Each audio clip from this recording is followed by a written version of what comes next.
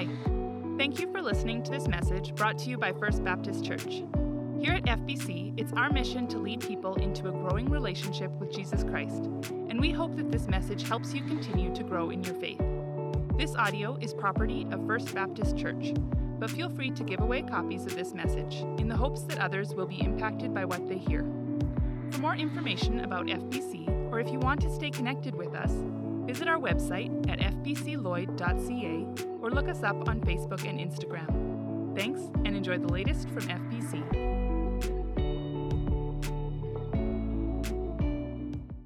Good morning, everyone. How's everyone doing today? Still no reaction there, Bruce.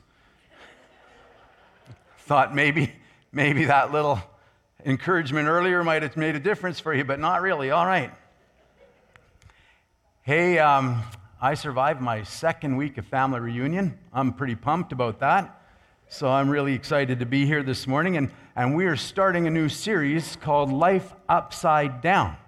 And no, it is not a series on dating and marriage. I said to Fran, I said, hey, we're going to start this new series on Life Upside Down. And that's what she thought it was about, dating and marriage. And I said, well, why would you think that Life Upside Down is a series on dating and marriage? And she said, well, when I met you, you turned my life right upside down. And yes, I did. As a matter of fact, tomorrow is our 30th anniversary.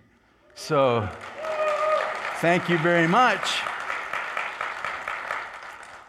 I continued to turn her life upside down, but not the way that we're talking about this morning, probably in a far different way and not nearly as effective and as important as what we're going to talk about today. This series is actually all about how we need to be looking at our lives so fundamentally differently on account of Jesus Christ. That because of who he is and what he's done, that should transform the way that we pursue life day by day. And so we're going to look at that over the next 4 weeks, and we're going to look at that in four monumental perspectives that we need to have and that we need to incorporate into our world as we go forward so that we can see the world differently, so that we can live differently, and that we can touch the world around us for Jesus Christ. So these four categories are really broad, and they're categorical. They're perspectives that are going to play out in very specific ways, but in a myriad of ways, different ways in our lives. So we can have these broad perspectives that will frame our understanding and our interpretation of how to live. But then as the Spirit leads us, he'll lead us to play these things out, these perspectives out in all kinds of different ways day by day going forward. And it will literally turn our lives upside down. And as we do that, then we trust also that he will use us to turn the world upside down around us. Because seeing things this way is us then coming in line with Christ's redemptive work, not only in ourselves, in you and I personally, but it's coming in line also with his work to redeem the world from sin as we know it right now. And so that's what we're going to talk about. And it proves, I'm sure it promises it proves to be a wild ride as we get that right, as we get that focus straight in our minds and as we move forward under these different perspectives. So this morning, let's pray, and then we're going to dive into our first paradigm, which is dying to live. Let's pray. Father, this morning, we're thankful again for the opportunity that we have to come together and to spend this time together where we can corporately with one another, brothers and sisters in Christ, and with friends that have come and are visiting with us as well, just take this time to look at you, to consider you and all you're about. And so, Lord, as we spend this time, I pray that you would help us not to just observe, but that you would help us to internalize. That you would be connecting dots for us so that as we look at these different perspectives that you call us to have in how we live, that we would be able to then Be sensitive to your Spirit as he leads and guides in us, and as these things then play out in very practical and specific ways in our lives day by day. So to that end, open our hearts and our minds now, for we ask these things in Christ's name and for his sake alone. Amen. All right. So last week I mentioned that we have sold Jesus short, I think, in our lives, in that we accept him as our Savior, but then we shortchange him in being Lord of our lives. That we're perfectly happy to take his gift of salvation that deals with our sin and gives us, again, the promise of eternal life with him and a restoration in our relationship with him. But we overlook him as Lord day by day as we live. And as a result of that, then we run into all kinds of challenges, and we shy away from what he's calling us to day by day in our lives. So we see these hurdles that prevent us from making him Lord and following him as Lord in our lives. And I wonder why that is. And I regularly have to keep asking myself that question because I see myself doing it regularly. I know what God's calling me to. And yet there's this reluctance in me, there's this question in me as to whether I want to participate in that. And I have to stop and I have to evaluate myself and say, what is it, Doug? What's the holdup? Why are you reluctant? And as I look at my life, and maybe as you look at your life, I find that there are a number of different reasons, different things that keep me from buying in and from adopting these perspectives, these attitudes that he calls me to have and to live by. Sometimes I think that I see it as payback. I look at Jesus and what he's done for me, and I go, okay, I get it. You've offered me salvation, and as a result of that, well then, now I have to pay you back by living the way that you asked me to live. And it's such a silly idea because I can never pay him back. And it's actually even a silly idea because it's not like he's asking for payback in that sense. It's not like somehow I have to repay this bill in his mind. But it somehow gets twisted into that in my mind. And so I do it maybe out of duty or obligation, and oftentimes then I push back on that because I'm not interested in the duty or obligation. Sometimes I think it's because we look at God and we think that God's just plain boring. We look at him and we think that he's this tired old guy. He's drab, boring. And I'm looking for something far different than that. So I avoid what he calls me to. Sometimes I think it's just because we think that God's a fuddy-duddy, that he's just uptight, some old Scrooge, some old traditional, conservative, elderly guy sitting there cranky. I don't want any part of that.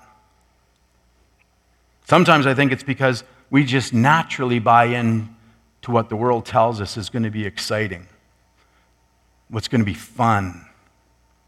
And when that doesn't line up with what Jesus calls us to, well, then I'm opting for the worldly plan A rather than Jesus' plan B in my mind. But mostly, I think I'm coming to the conclusion that we don't follow Jesus because we really don't know him. We haven't entered into a real relationship with him, where we're getting to know him, where we're starting to find out about him and understand him and his character. And as a result of that, because we don't know him, then we don't trust him. That's why it's so important that we be thinking in, that we be regularly spending some time in Scripture, getting to know about him and how he responds, how he acts, getting to understand his perspective. starting to know what he's calling us to so that we can maybe start to tiptoe in that direction a little bit in order that we would be able to find him faithful in those things. That as he calls us to take these little steps of faith into whatever that it is that is in front of us, that we would then experience him meet us in that and support us in that so that we would begin to trust him. But as long as we don't know him, as long as we don't know about him, then we're always going to be suspicious. We won't take him at his word. And then I think at best we end up hedging our bets when he calls us to something. We look at it and at best we buy in just a little bit, as much maybe as I have to. And so when it comes to Jesus' words in Luke chapter 9, verse 24, and elsewhere in the Gospels, where he says, "For whoever wants to save their life will lose it, but whoever loses their life for me will save it," we hear this and we immediately turn and want to go the other way. What's this business about losing my life to save it?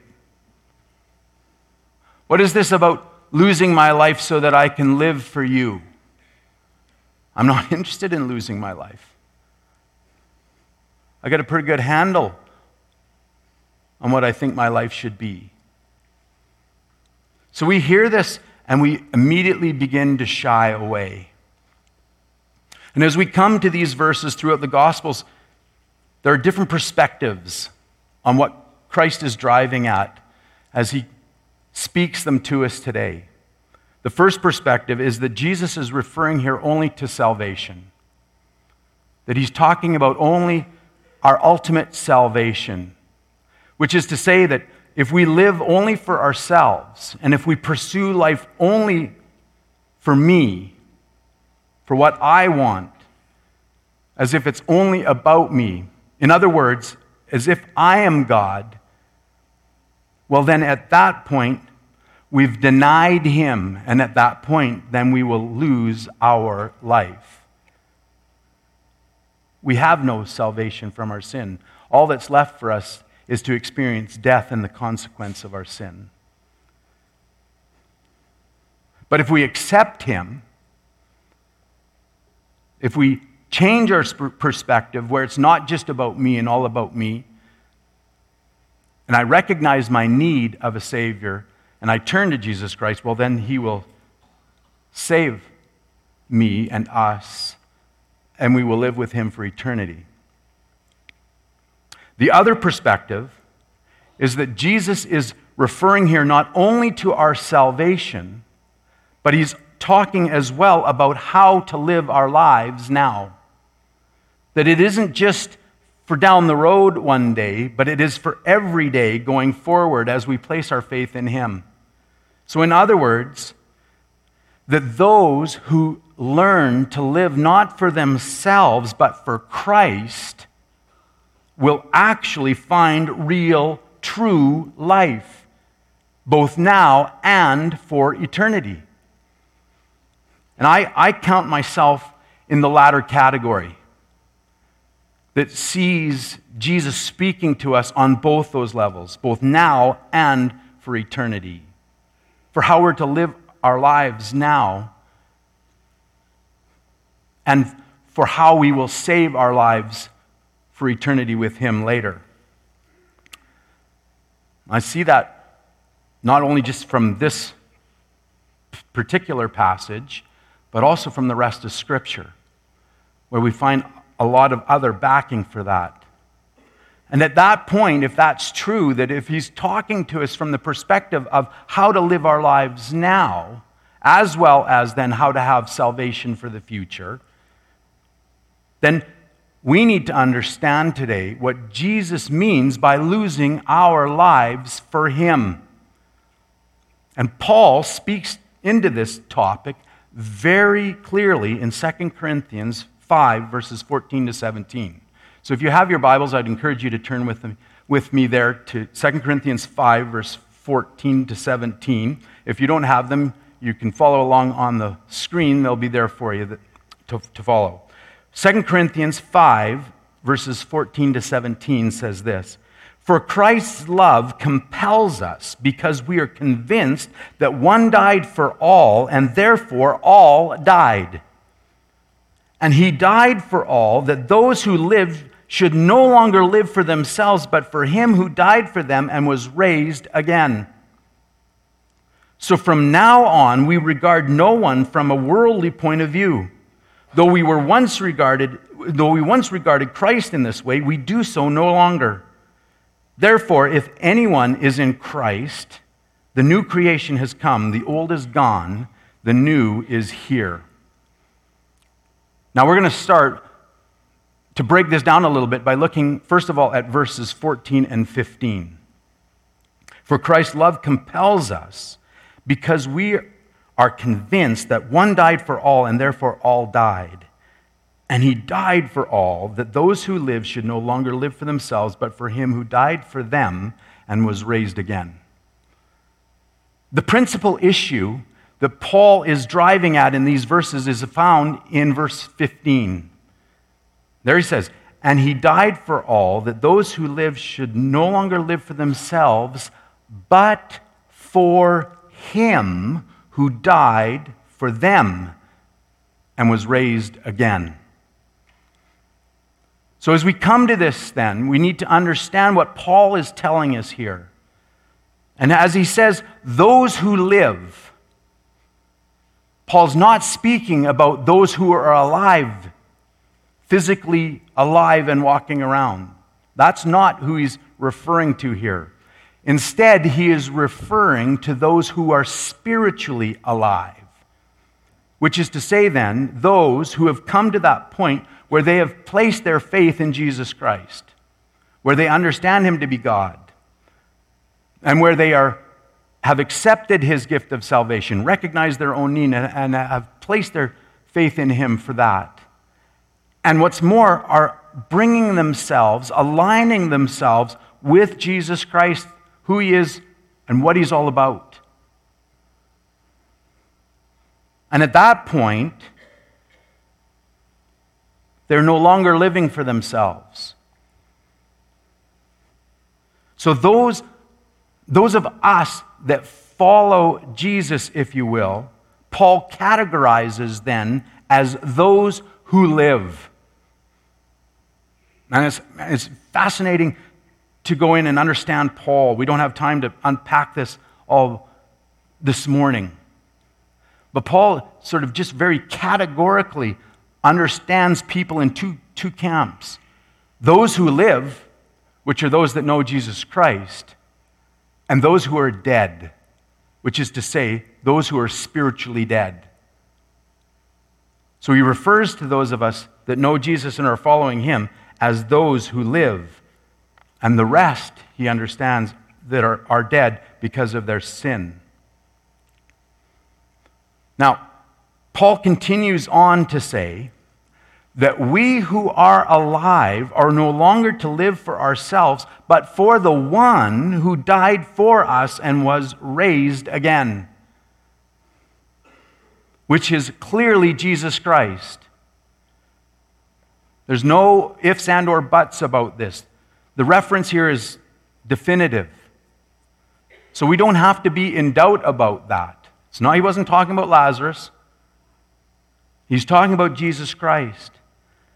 And so for Paul, living for Christ then means that we are to live in such a way as to set others free from the prison of self. That to live for Christ means that we're to give of ourselves and to lay down our lives, to be selfless in whatever way that the Spirit leads us to day by day in our encounters and in our actions and in our plans for others, so that they would be able to be released from the prison of self that they're in right now. And if we stop long enough to think about it this morning,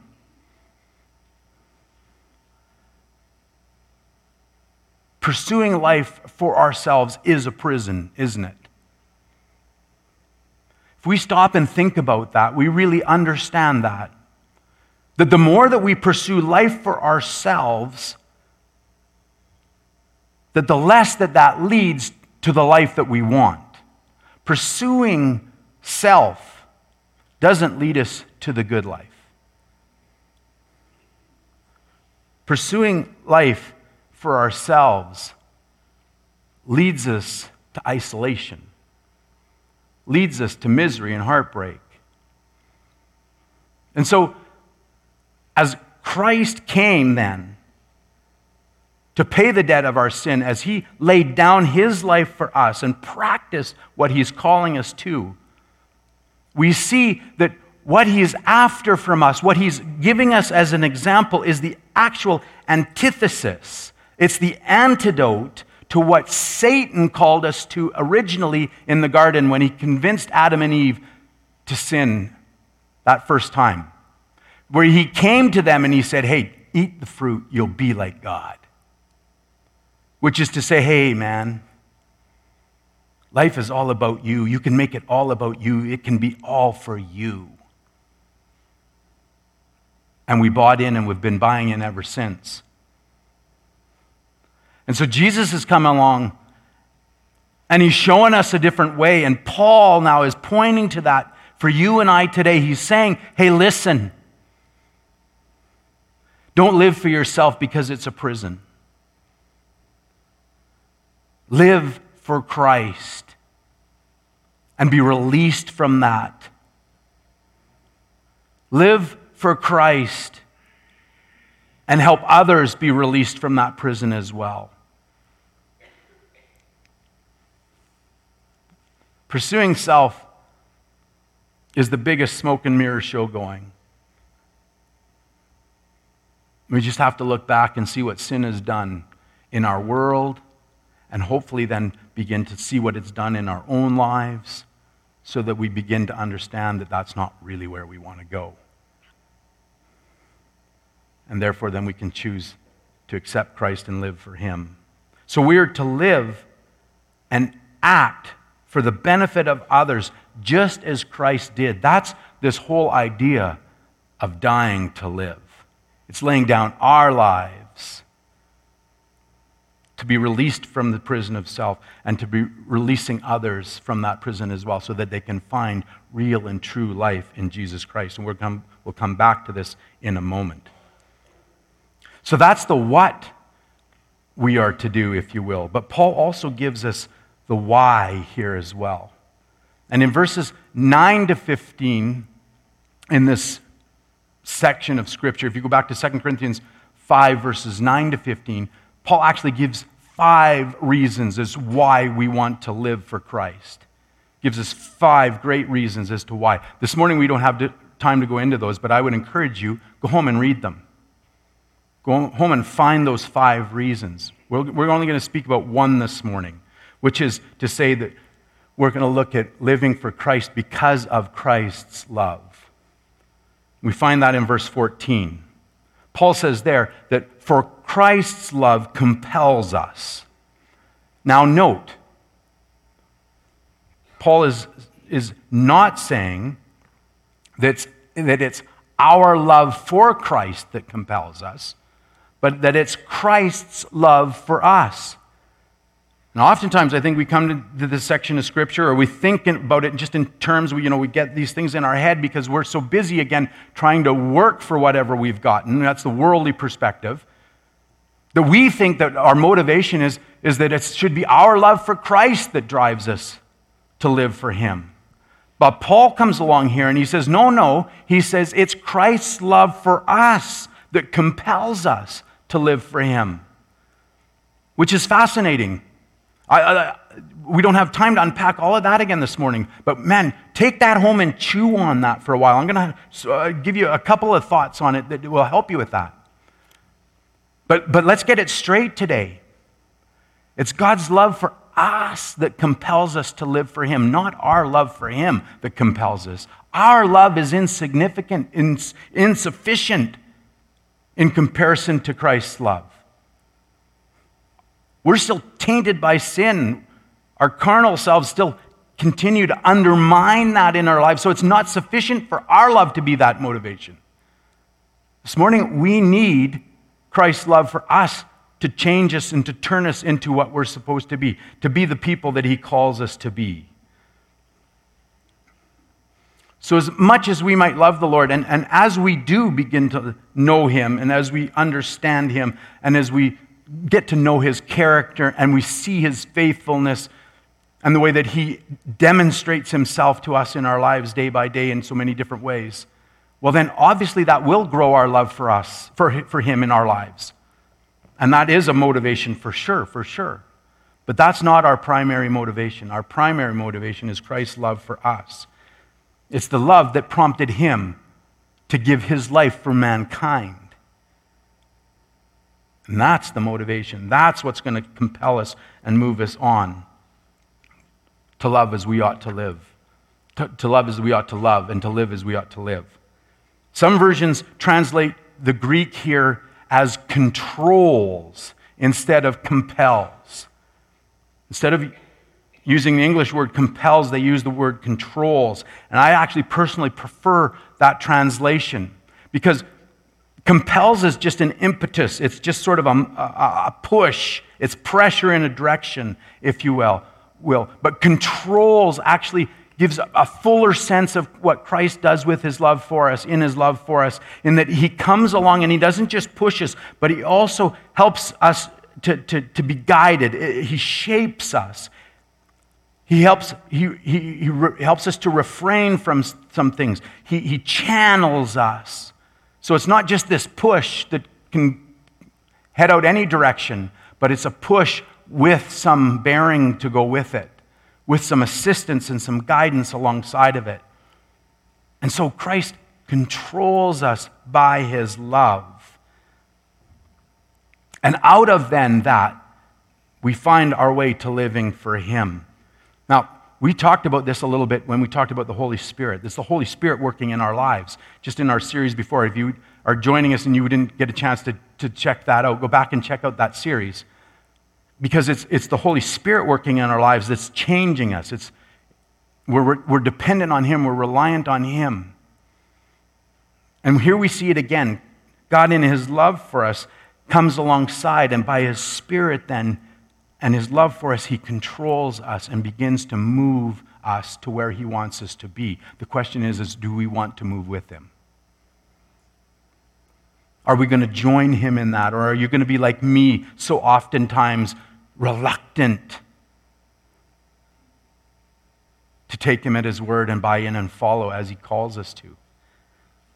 I trust that all of us will grow in this as we look at these perspectives going forward over the next few weeks. So now the question becomes, well then how? How do I live for him? How do we live for him? What does that look like? And Paul speaks to that for us in verse 16. So from now on we regard no one from a worldly point of view. Though we once regarded Christ in this way, we do so no longer. Here we find that to live for Christ then is again specifically to live for the benefit of others. Which means then that we have to change the way that we see them. We have to change the way that we see people around us. We can no longer value them, Paul says, on this worldly basis, on just merely a human basis. Or even the concept here might be better captured by an external evaluation. We can't just look at them and look at the externals and make our assessment of them based on those things. So we can't assess people on their ethnicity or their financial position, their academic or intellectual prowess. We can't assess them on their personality, their physical attributes, how they look, etc., etc., etc. Instead, we have to evaluate them on the internals. Paul's comment that though we once regarded Christ in this way, we do so no longer is autobiographical in the original text. He's talking about he and the guys that are working with him. So we once regarded Christ even from a worldly perspective. We once looked at him in terms of all the externals. And in Paul's mind, Christ was just a guy. At best, he was just a human. In Paul's mind, really, he was less than that. He was an imposter. He was a traitor. He was a menace. He was a criminal. He was someone to be eliminated. Until Christ got a hold of Paul's life and changed him. And he went from regarding him as a criminal and as a menace to understanding him as his Lord and Savior. And with that then came a revolution in Paul's perspective that we need also in our lives. Paul now sees Jesus as God, the true Messiah. And as a result of that, the implication of this verse then is that we wouldn't see people from a worldly perspective, from an external perspective, but rather than that we would see them now from a spiritual perspective. That we would understand each one around us from those terms, that perspective, as to whether or not they are a brother or sister in Christ, or then otherwise a person that now needs to know Christ, that doesn't know him yet. That we don't have to evaluate them on any other perspective, that we better not evaluate them on any other perspective, rather than just that. Are they a brother or sister of mine in Christ? Or are they someone that needs to know Jesus?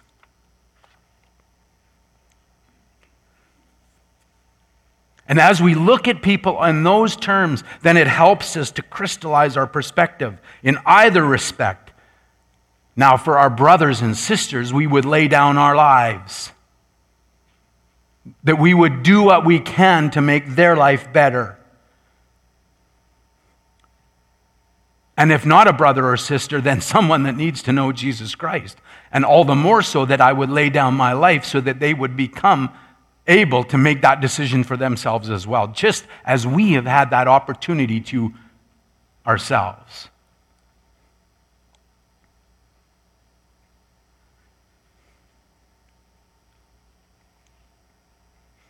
This is our categorical perspective that God is calling us to, that Christ is calling us to, as he calls us to die in order to live, to die in order to find real life, true life in him.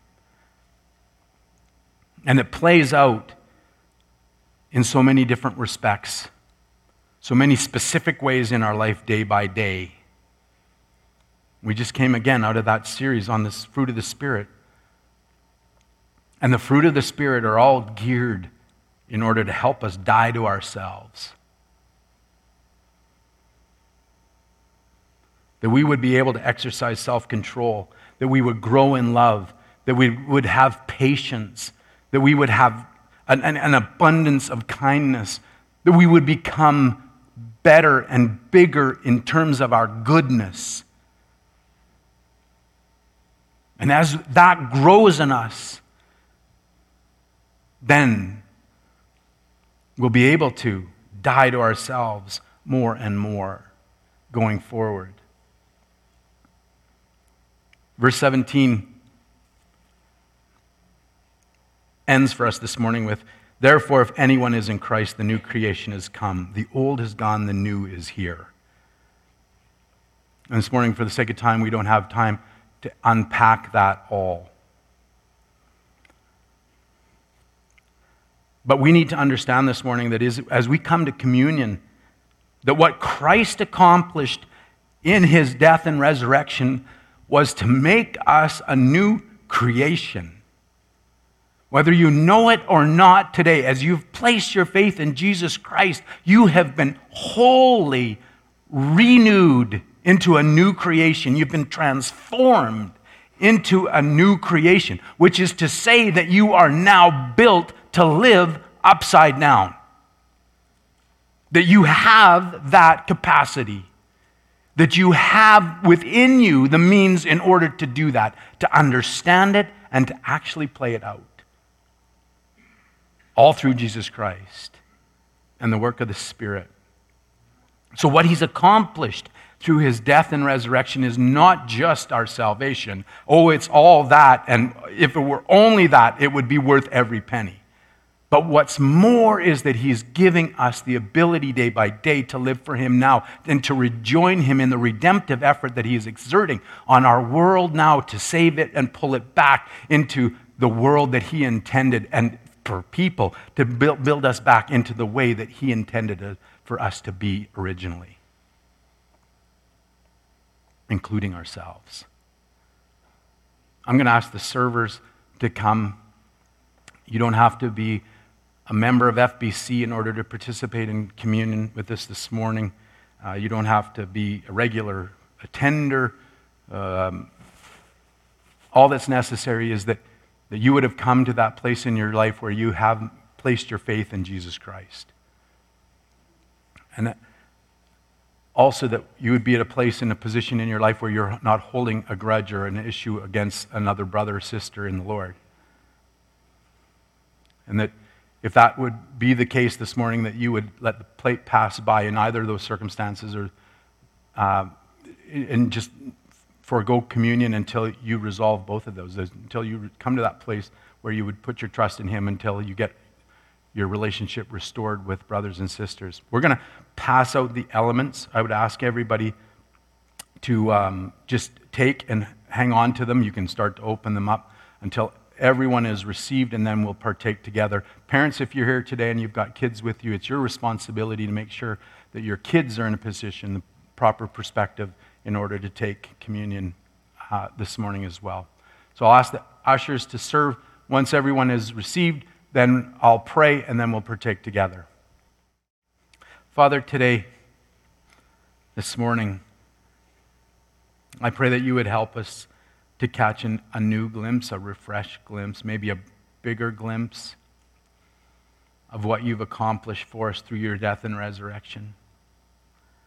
Lord, thank you for the salvation that you provide for us through your broken body and your shed blood, that we can have a restored relationship with you by virtue of that sacrifice on our behalf for our sin.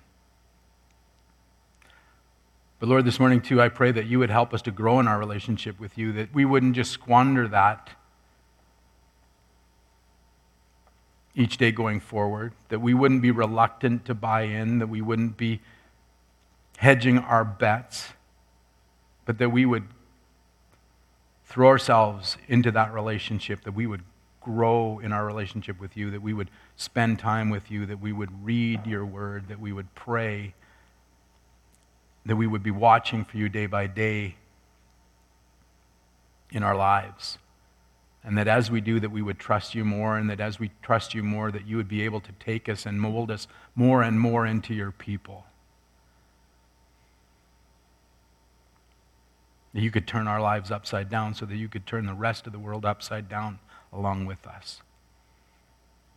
So I ask these things now, again, in Christ's name and for his sake alone.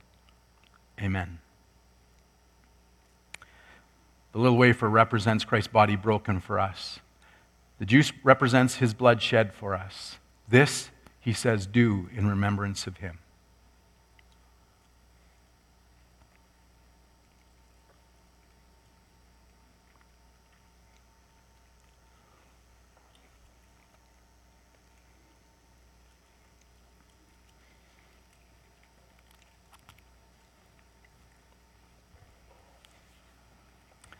Die to live, Jesus says. Turn our world upside down. The question that we have to answer is whether we're ready to flip. I trust that as we go home this week, you will engage with God in that, and you'll watch for the way that he's asking you to lay down your life, and that you'll join him in that, and that we'll together be able to see what he does in us and through us as we follow him. Have a great week, but right now, go out and enjoy some great donuts and cronuts.